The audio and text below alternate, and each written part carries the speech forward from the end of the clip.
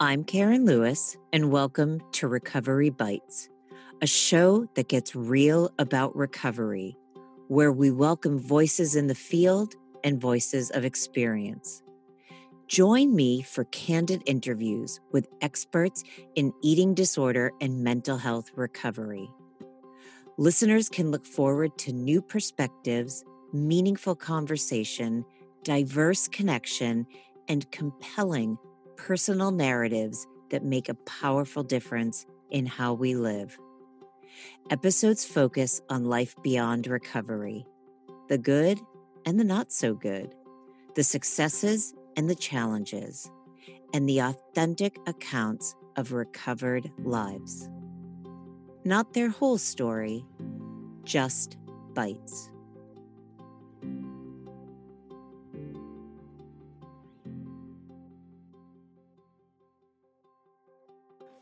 All right, everyone, here we go. I don't even know what to say about this episode. My guest for today is Nora Wynn. And for those of you who know Nora, you are jumping out of your seat right now. And for those of you who don't, you are about to hear an incredible soul, an incredible spirit, and an incredible human being talk. And I am just honored to have had my friend and colleague on the show. So let's just jump right in. Good afternoon, everyone, and welcome to another episode of Recovery Bites. I don't know if I want to laugh or cry because my very dear soul sister and colleague is sitting across from me. I'd like to introduce all of you to Nora Wynn. Nora, welcome to the show. Thank you, Karen, with an I, Lewis. I'm so happy to be here. Nora Wynn. So, Nora, could you tell the listeners a little bit about yourself so they can just try to get a glimpse of what I know and why I love you so much? I'm not a tall person. I am, every counter, no matter how short, is too tall for me. But I don't think that's what you meant. Hi, everybody. My name's Nora, and I am a licensed marriage and family therapist. I've been in practice actually since a long time ago. I was first licensed in 2004, but as everybody knows who is a therapist, you have to get a lot of hours before you can be licensed. So I started working with people with eating disorders in 2001 and have done that for all of my career in the residential setting. And now, just recently, have started my own private practice. Can you tell everybody what the practice is called and why? Yes, it is called New Private Practice.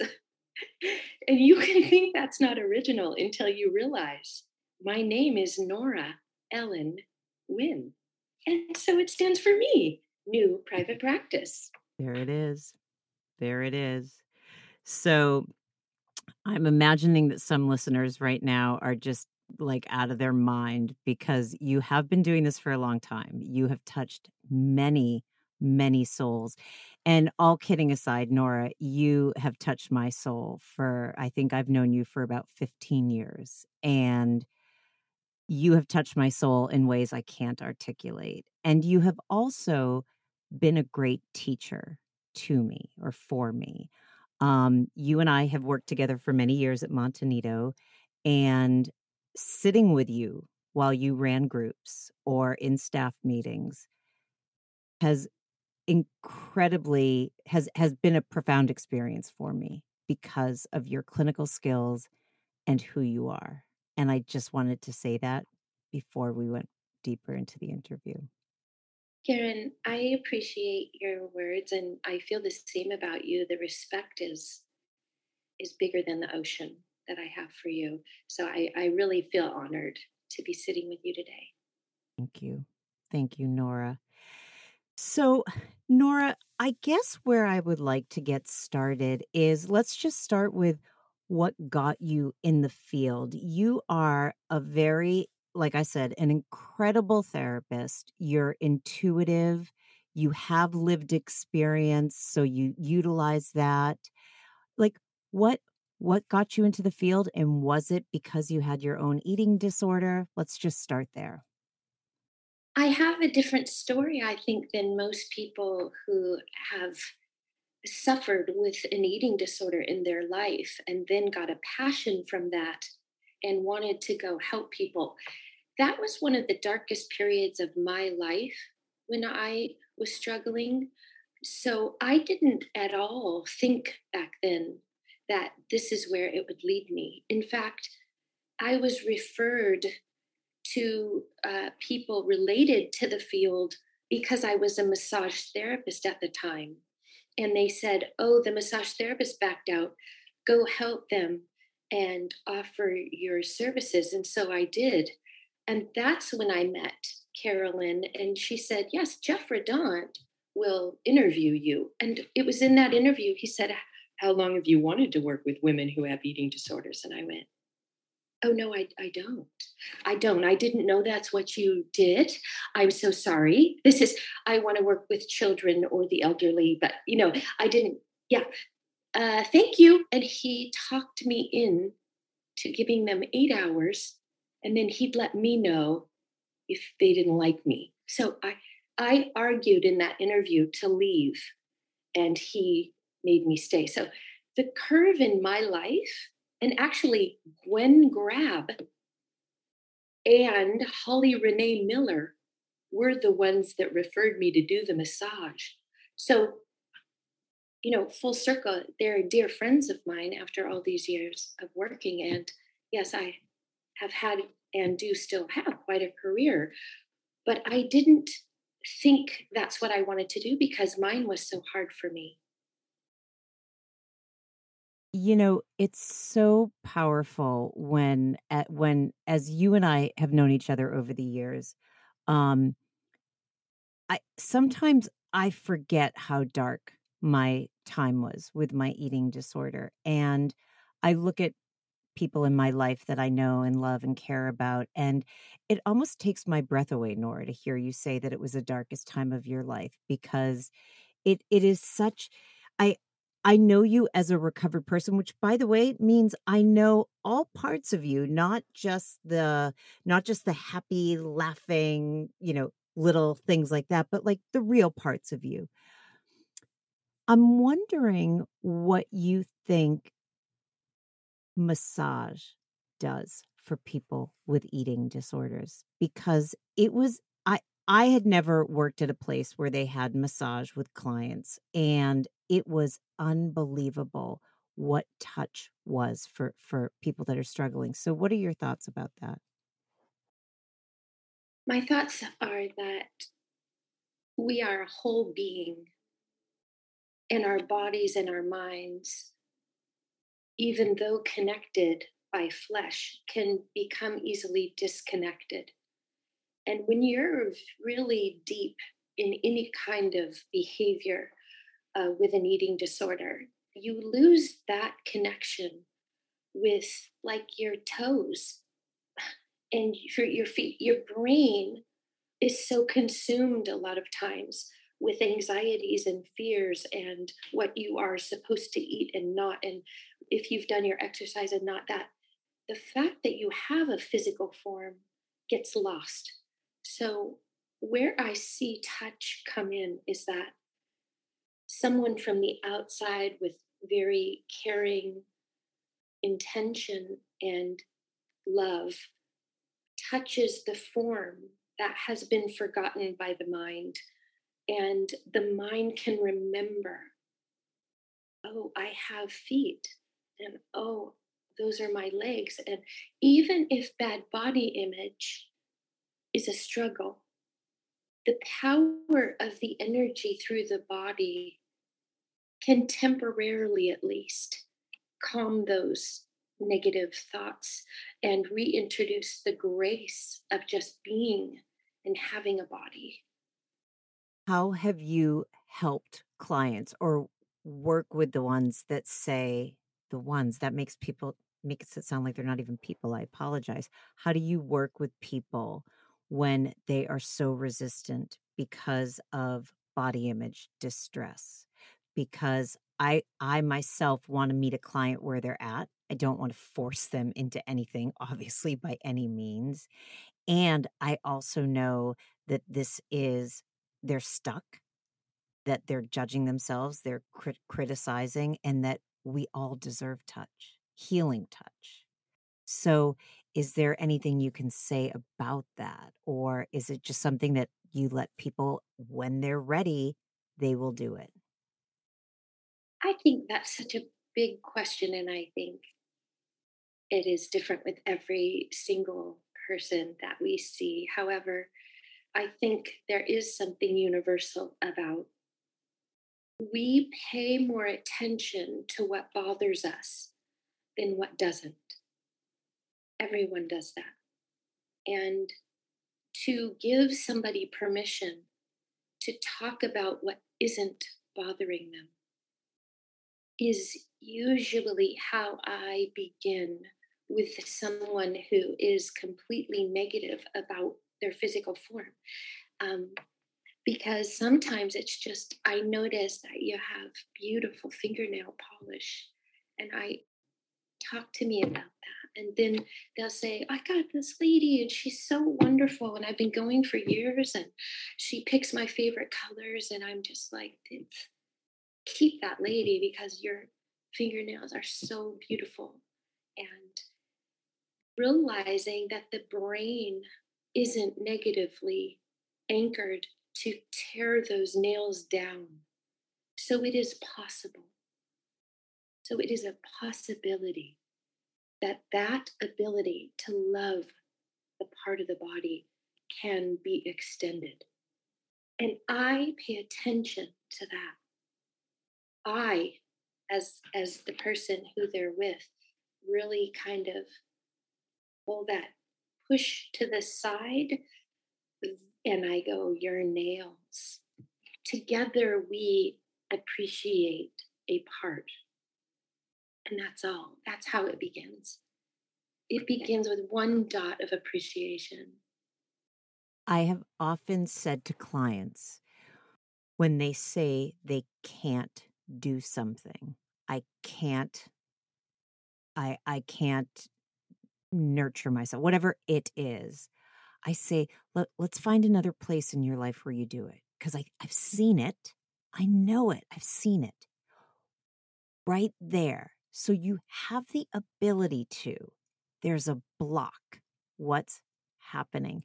By the way, none of you can see this, but Nora Wynn is just pointing at me, making circles, doing what is the point? What's happening?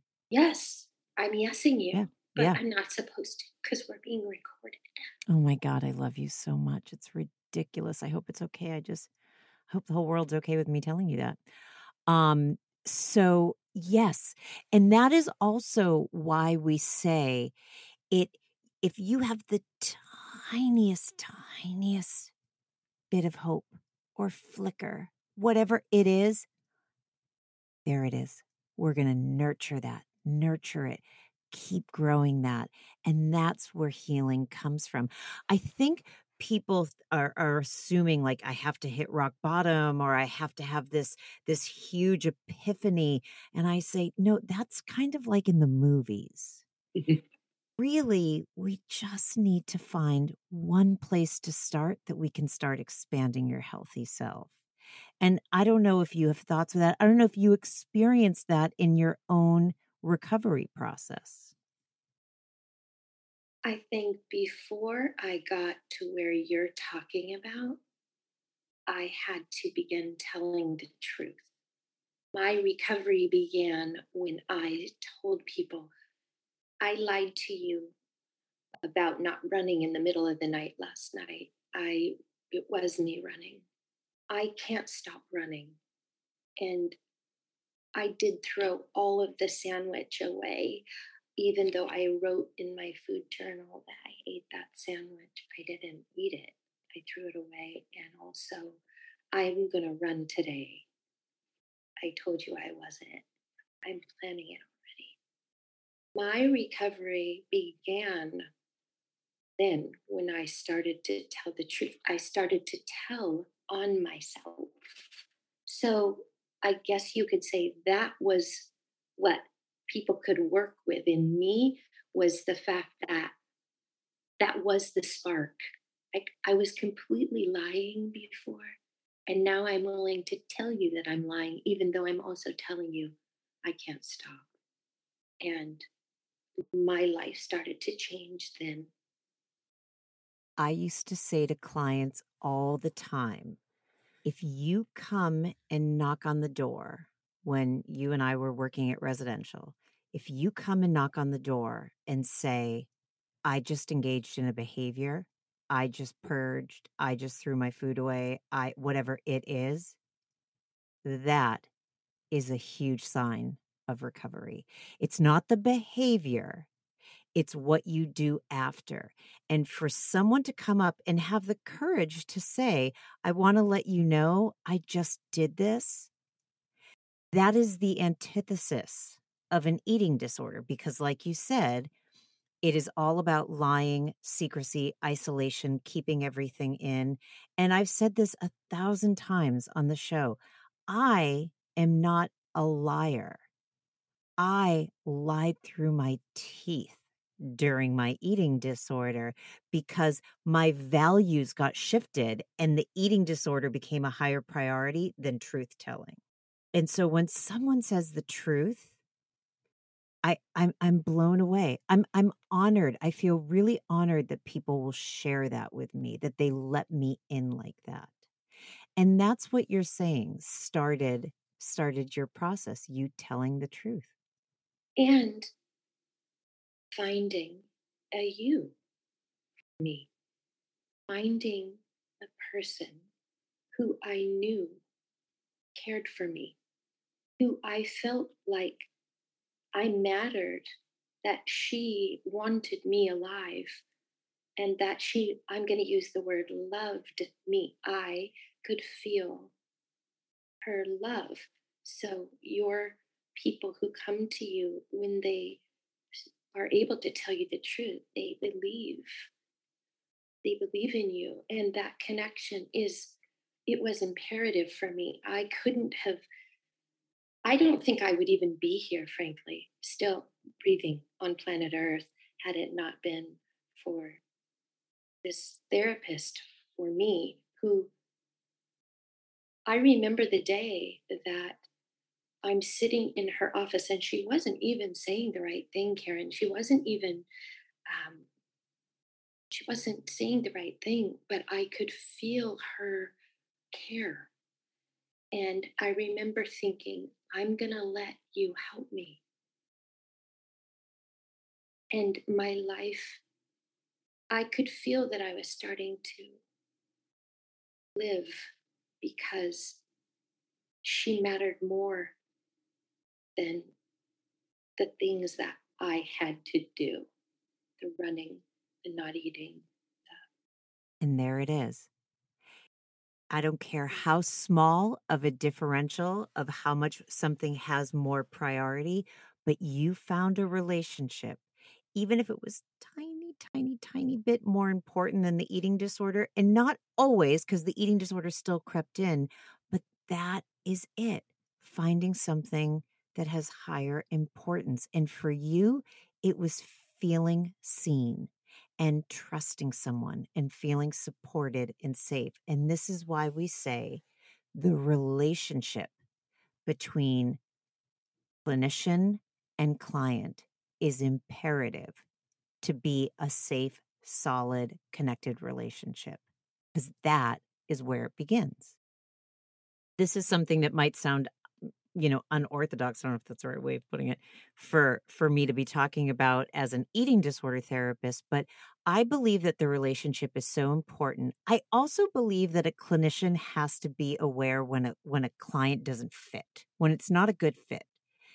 And so I recently got a new client and it was not a good fit. I felt it.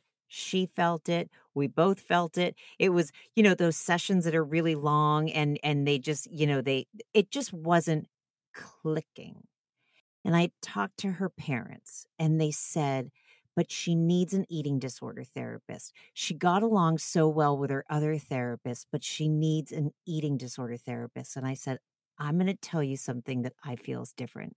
She needs to go back to that therapist where there's a connection, there's relationship, there's safety, because underneath the disorder are all the other things that she needs to talk about.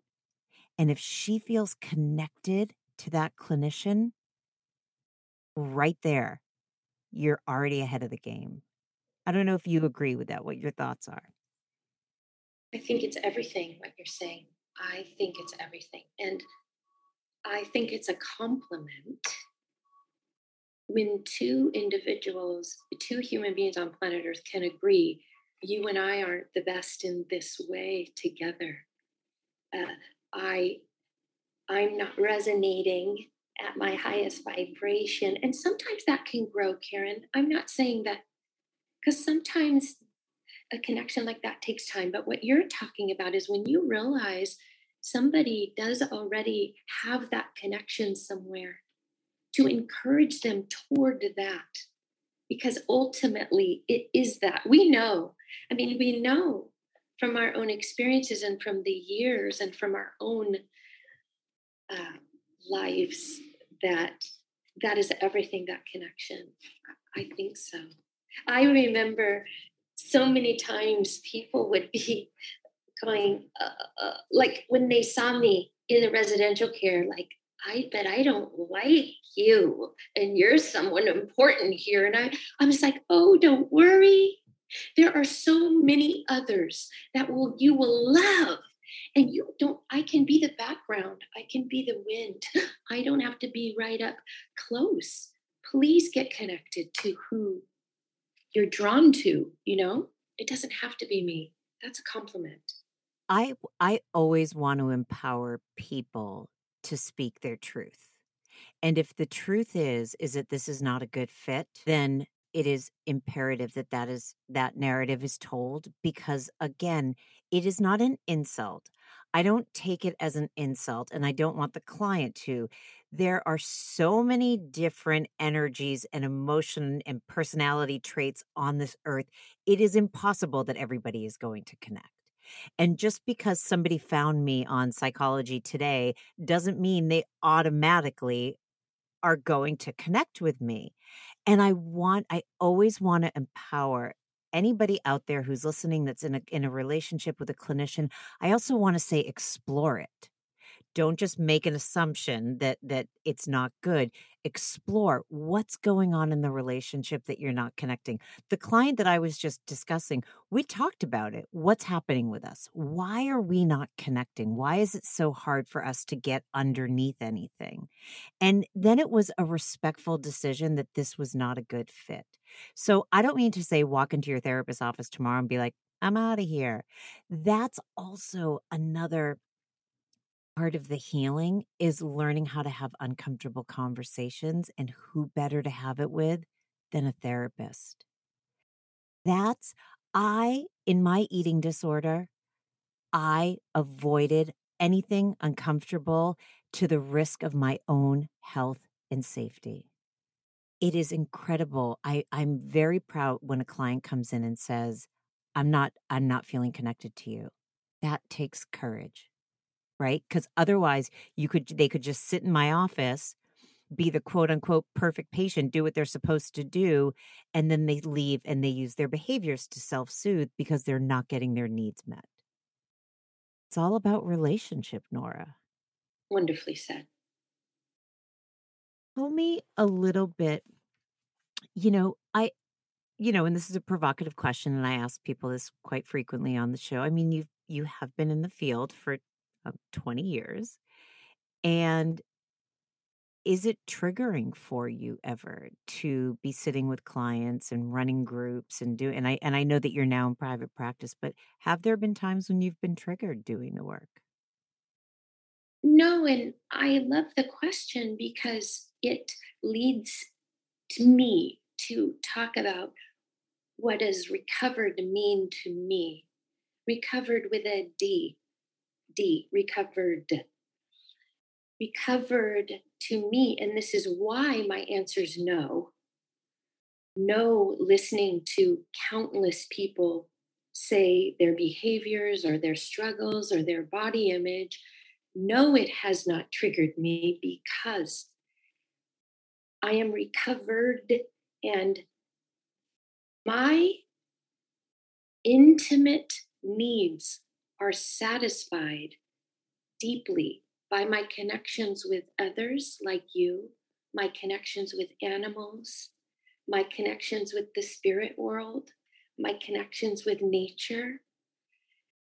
So much they are satisfied that any behavior that I used to do has nothing to offer me but disconnection, a numbing, a distancing from that intimacy I have grown to need. So I thankfully have felt like an anchor, literally an anchor to the Titanic, or even bigger than that, for those who haven't realized the satisfaction of that intimacy and haven't grown a healthy self enough to get their needs met internally and externally. So they could talk about anything around me and everything like that. And I was never, yeah, I wish I could run too. Throwing up does seem good. I never, no, it was never like that. I was like, oh, poor baby, Angel, I know that you still think you need that because you're not getting something. Because when you're getting it for real, there'll be no competition. I remember when I was running a group once and our famous primary groups, and a client asked me that question. She said, "Do we ever trigger you? Do you ever get triggered being in this residential program all the time?" And I said, "I will never again confuse the fact that an eating disorder behavior is going to help me through anything." So no, I do not get triggered because I know that I can't use a behavior to help anything. And now I've learned to be in the world, in my anxiety, in my fear, in my happiness, in my love, in all of it. And I can sit in it. I understand now that I can sit in an uncomfortable feeling and in discomfort, and it will not last forever.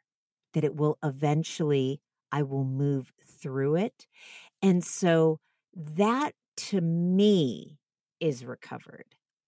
There is not a behavior on this earth, Nora Wynn, that is going to actually help in any way.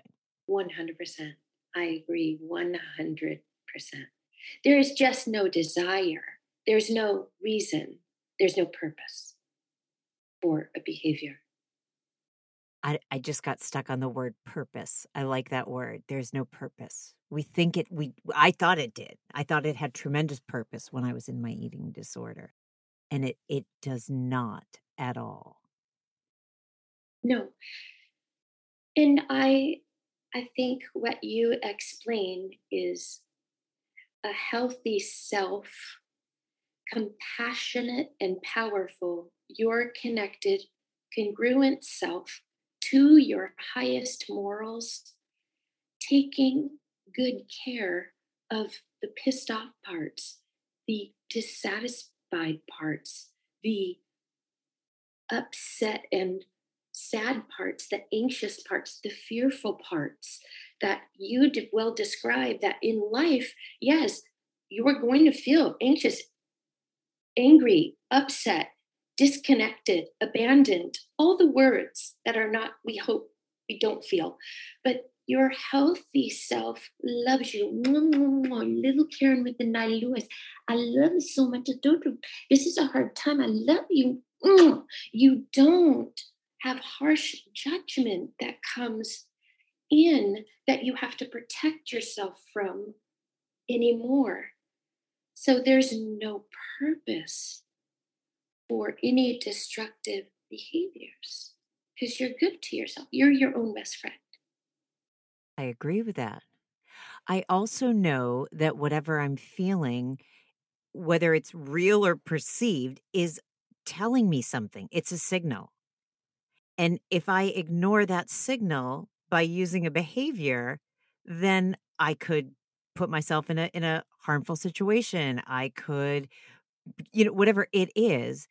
All of these emotions are really, really important signals that something has to be done, even if that something is resting and closing your eyes and crying, like whatever it is. And Nora, I used to be terrified.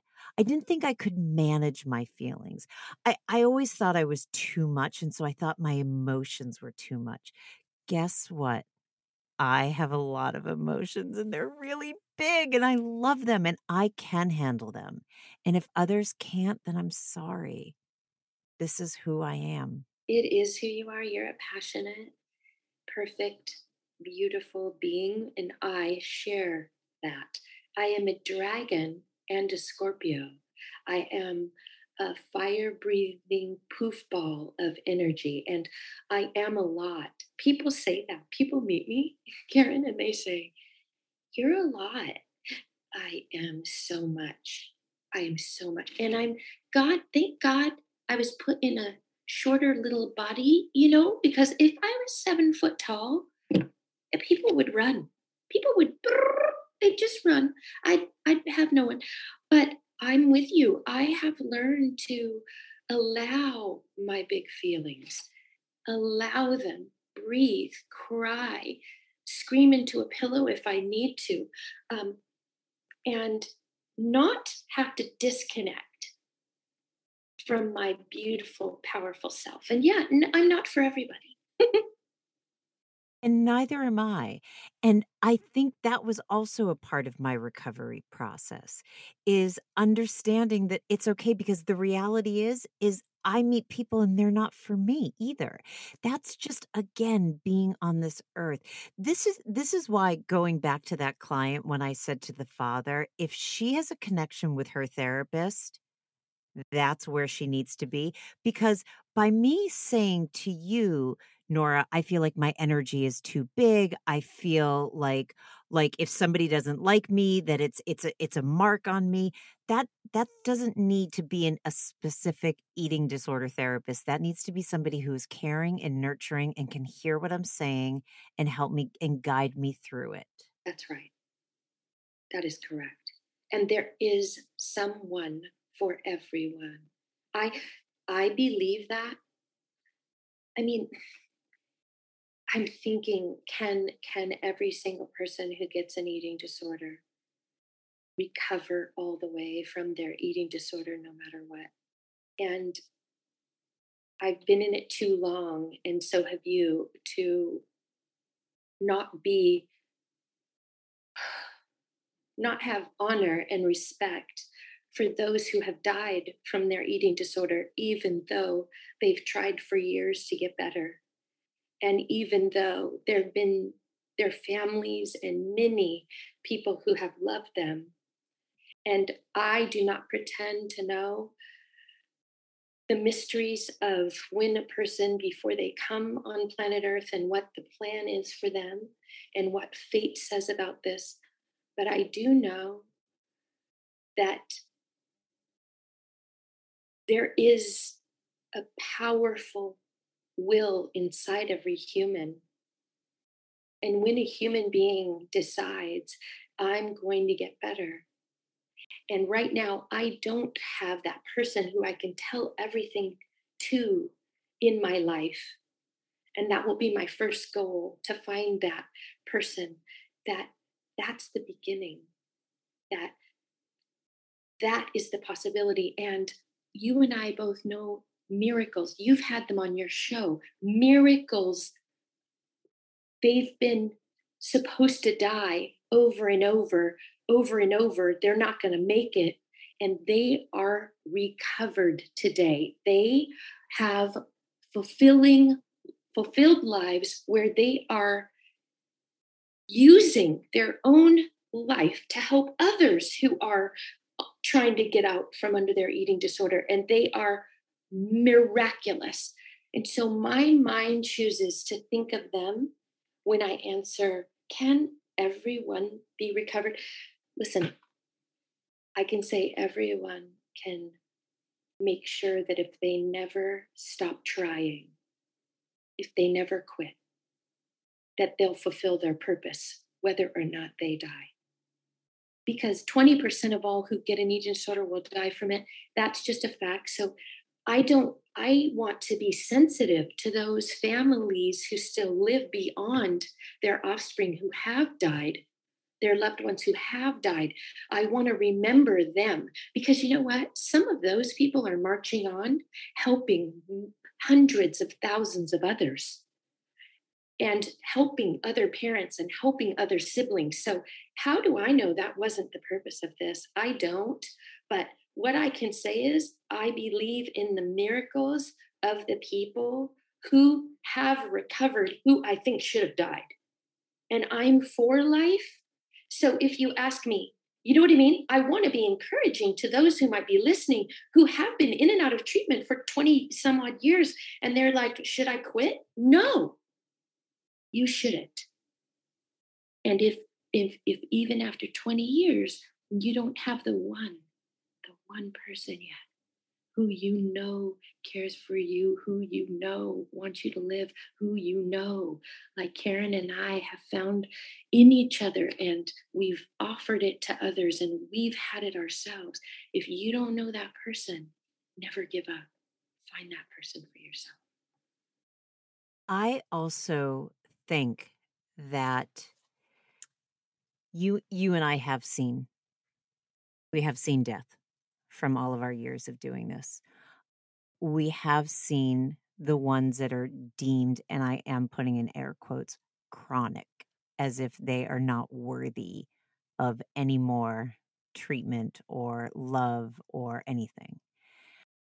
I don't care how sick somebody is.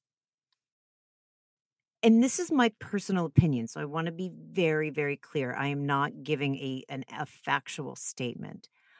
I don't think anybody ever wants to die from their eating disorder. I think that they are continuously working even harder to achieve whatever it is they're searching for. So if they're searching for safety, they don't want to die from their eating disorder. They're trying even harder to be safe. I want to help them find that safety in another way. If they're looking to feel like they have confidence because they don't feel confident in this world unless for whatever, okay, fantastic. We're going to work on that. Anything that you think the eating disorder is providing for you, I want you to have that. You're just going about it in a dead end way. And so that's what happens. That's what happens when we lose hope for, again, the quote unquote chronic. We're saying we're giving up on the fact that you haven't been able to find what you're using to, it's actually survival. You're searching. It is really unbelievable how far people will go for internal perceived safety, acceptance, peace, whatever it is. So no, it's not that somebody wants to die. It's that, and I also want to say those are the clients that get labeled that they're the difficult clients and, oh, they're coming back again and all this stuff. And by the way, Nora, you and I have been jaded. We're human beings. What I have finally learned though is, by the way, it's really not always the client. Sometimes it's the treatment. So you and I, when we used to run Montanito facilities, we used to have a lot of repeat clients. And finally, I think Carolyn said once, why do they keep coming back? There's obviously, it's not that they can't do it. Again, this goes back to not being the right fit. This is not the right fit. We need to do something outside of the box. We need to do something alternative. This traditional treatment is not working and we keep blaming the client. And that's horrible. I agree. I agree with you just 100%. I was just giving you a full thumbs up with my whole soul. And I believe in what is emerging today. I believe in coaching. I believe in the new things where people are finding companionship and live in help, and families, not just individuals suffering with eating disorders, but whole families are finding relief from people who are willing to come and be and live with them and help in real time in their home. I just believe that's just one example, but there's so many new things happening, more than just all the levels of care that you and I have worked in. um, I think that there are other things, and every day there's going to be more and more new things. So, if it doesn't fit for you, it doesn't have to. There's other things for you. Yeah. I also want to say, and I think this comes with experience. I think when you're working with young clinicians, by the way, everybody's at the right level that they're supposed to be at. A young clinician doesn't know what they don't know. They don't have some of the experience to be a little bit more, again, thinking outside of the box and stuff like that. I think the more we do this, the more we're recognizing, just similar to what you're saying, we're recognizing that this is not a one size fits all, no pun intended. We're talking about eating disorders and one size fits all, but one size fits all treatment either. And I will it is important to meet the client where they're at. It's also important to have your own boundaries. Like I have firm boundaries with certain clients, but I will give them leeway because I know certain quote unquote traditional steps are not going to work for this client. So why do I keep trying to shove it into them when it's not going to work? I think we also, and again, I'm speaking for myself, I think that's one of the gifts you get working at residential because you see all different eating disorders, all different stages of recovery. All like it is we've experienced quite a bit, right? Yes.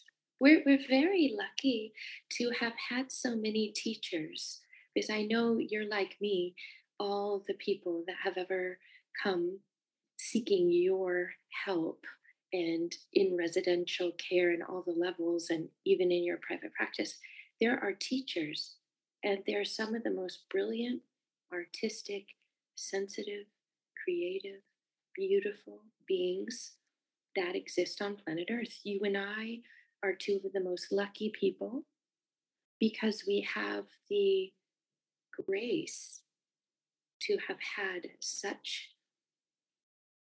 wonder before us and been taught. Every single person that have ever crossed my path has been my teacher, and I've needed the lessons.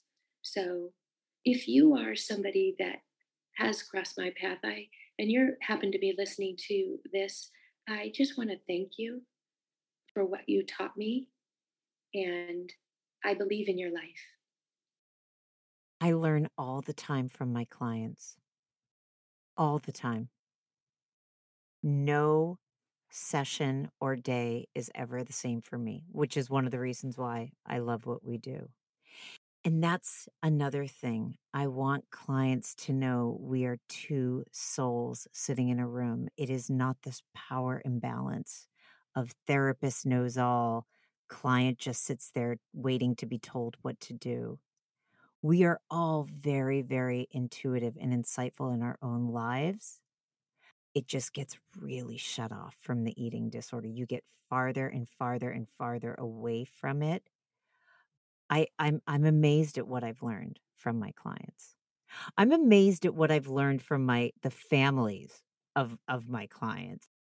That is one thing I will say I miss terribly is multifamily group, because running groups with families, and I know that was just a hard term, but it just came to it just sort of like, I was like, oh, multifamily group. Do you miss running multifamily group, Nora Wynn? There's nothing as powerful because there's so much passion there. I always thought of family group as the jet fuel because it's so much love comes into the room. And so the reality is that change happens so quickly when those people tell the truth to each other. There's nothing like it. One of my favorite parts of that on that same thread is a clinician. Nope, let me say it differently. A parent or a loved one or a roommate, whatever, however your family is designed, can say something to their loved one who's struggling, and the person struggling can be like, yeah, yeah, yeah. Then in multifamily group, another family member from a different family system will say the exact same thing. And they're like, oh, right. I hear it. And I'm like, yes, I love multifamily group. It is phenomenal. And there are times when we can't hear it from our own loved ones, but if someone else says it or if someone else calls us out. I used to love when we ran family group and there were repeat parents so that relationships were created because families feel so alone in this and so isolated and as if it could be their fault or whatnot. And then we see these relationships form and all of a sudden like a father will call another client out and be like, wait a minute, no. That is not what you said last week in multifamily group. It is poetry to me. And again, families feel alone and isolated. And when they would come into multifamily group, it was a culture that they knew, not a group they wanted to be part of because that meant someone in their life was suffering, but it was a community where everybody did speak a similar, not the same, but similar language. And that in it of itself is healing, which is why I always say to supports, you need to find your own help. You need to find support groups because this can feel really alone and really hard. Said I have a passion for parents because of what mine did for me.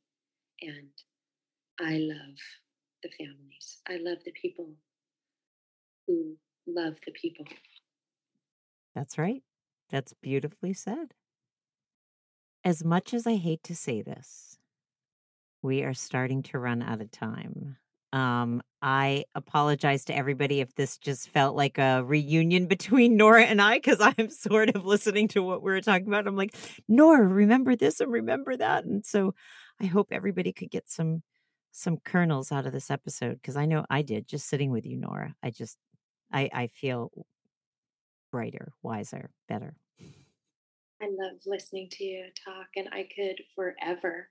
I was just wondering to myself, how could we get more of this, you and I? Well, we're going to have to start it. Just like you said, all we have to do is get on FaceTime. By the way, people, all you have to do is connect. Just connect with people. Doing it on your own or doing it with behavior, you get nothing. Nora, you and I have such a connection that, that's what being recovered is, the connection you get with others. I hate to say this, but we are going to have to end. Before I ask you your final question, is there anything that I did not ask that you would like to share? I think you covered everything. I mean, especially our connection and what power it has, because it's addicting, and I want more. And that's what makes a rich life. This. So, thank you for having me. Thank you for being you and being here on this show. Oh my goodness, are you kidding me? All right, Nora Wynn, I do have to ask your final question.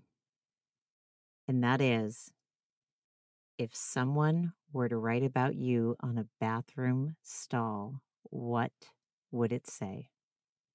She's a one of a kind. She makes me laugh until I had to use this facility. Oh my God, Nora Wynn, I love you so much. Thank you. Thank you. All right, everyone. That does it for another episode of Recovery Bites. I look forward to speaking with each and every one of you next week. Take care and stay safe. We hope you enjoyed this week's episode of Recovery Bites. Be sure to visit recoverybitespodcast.com to join the conversation, access show notes, listen to past episodes, and more. You can also find us by searching for Recovery Bites on Apple Podcasts, Spotify, and major podcast streaming players. For weekly episode releases, you can follow us at Recovery Bites Pod on Instagram. If you're interested in becoming a guest on the show or to submit a guest request, please visit KarenLewisEDC.com/podcast sign up to begin the process. I'd also like to send out a heartfelt thank you to my producer, Jen Galvin. It is unbelievable the magic she does behind the scenes. All right, everyone. See you next week for another Recovery Bite. Thanks for listening.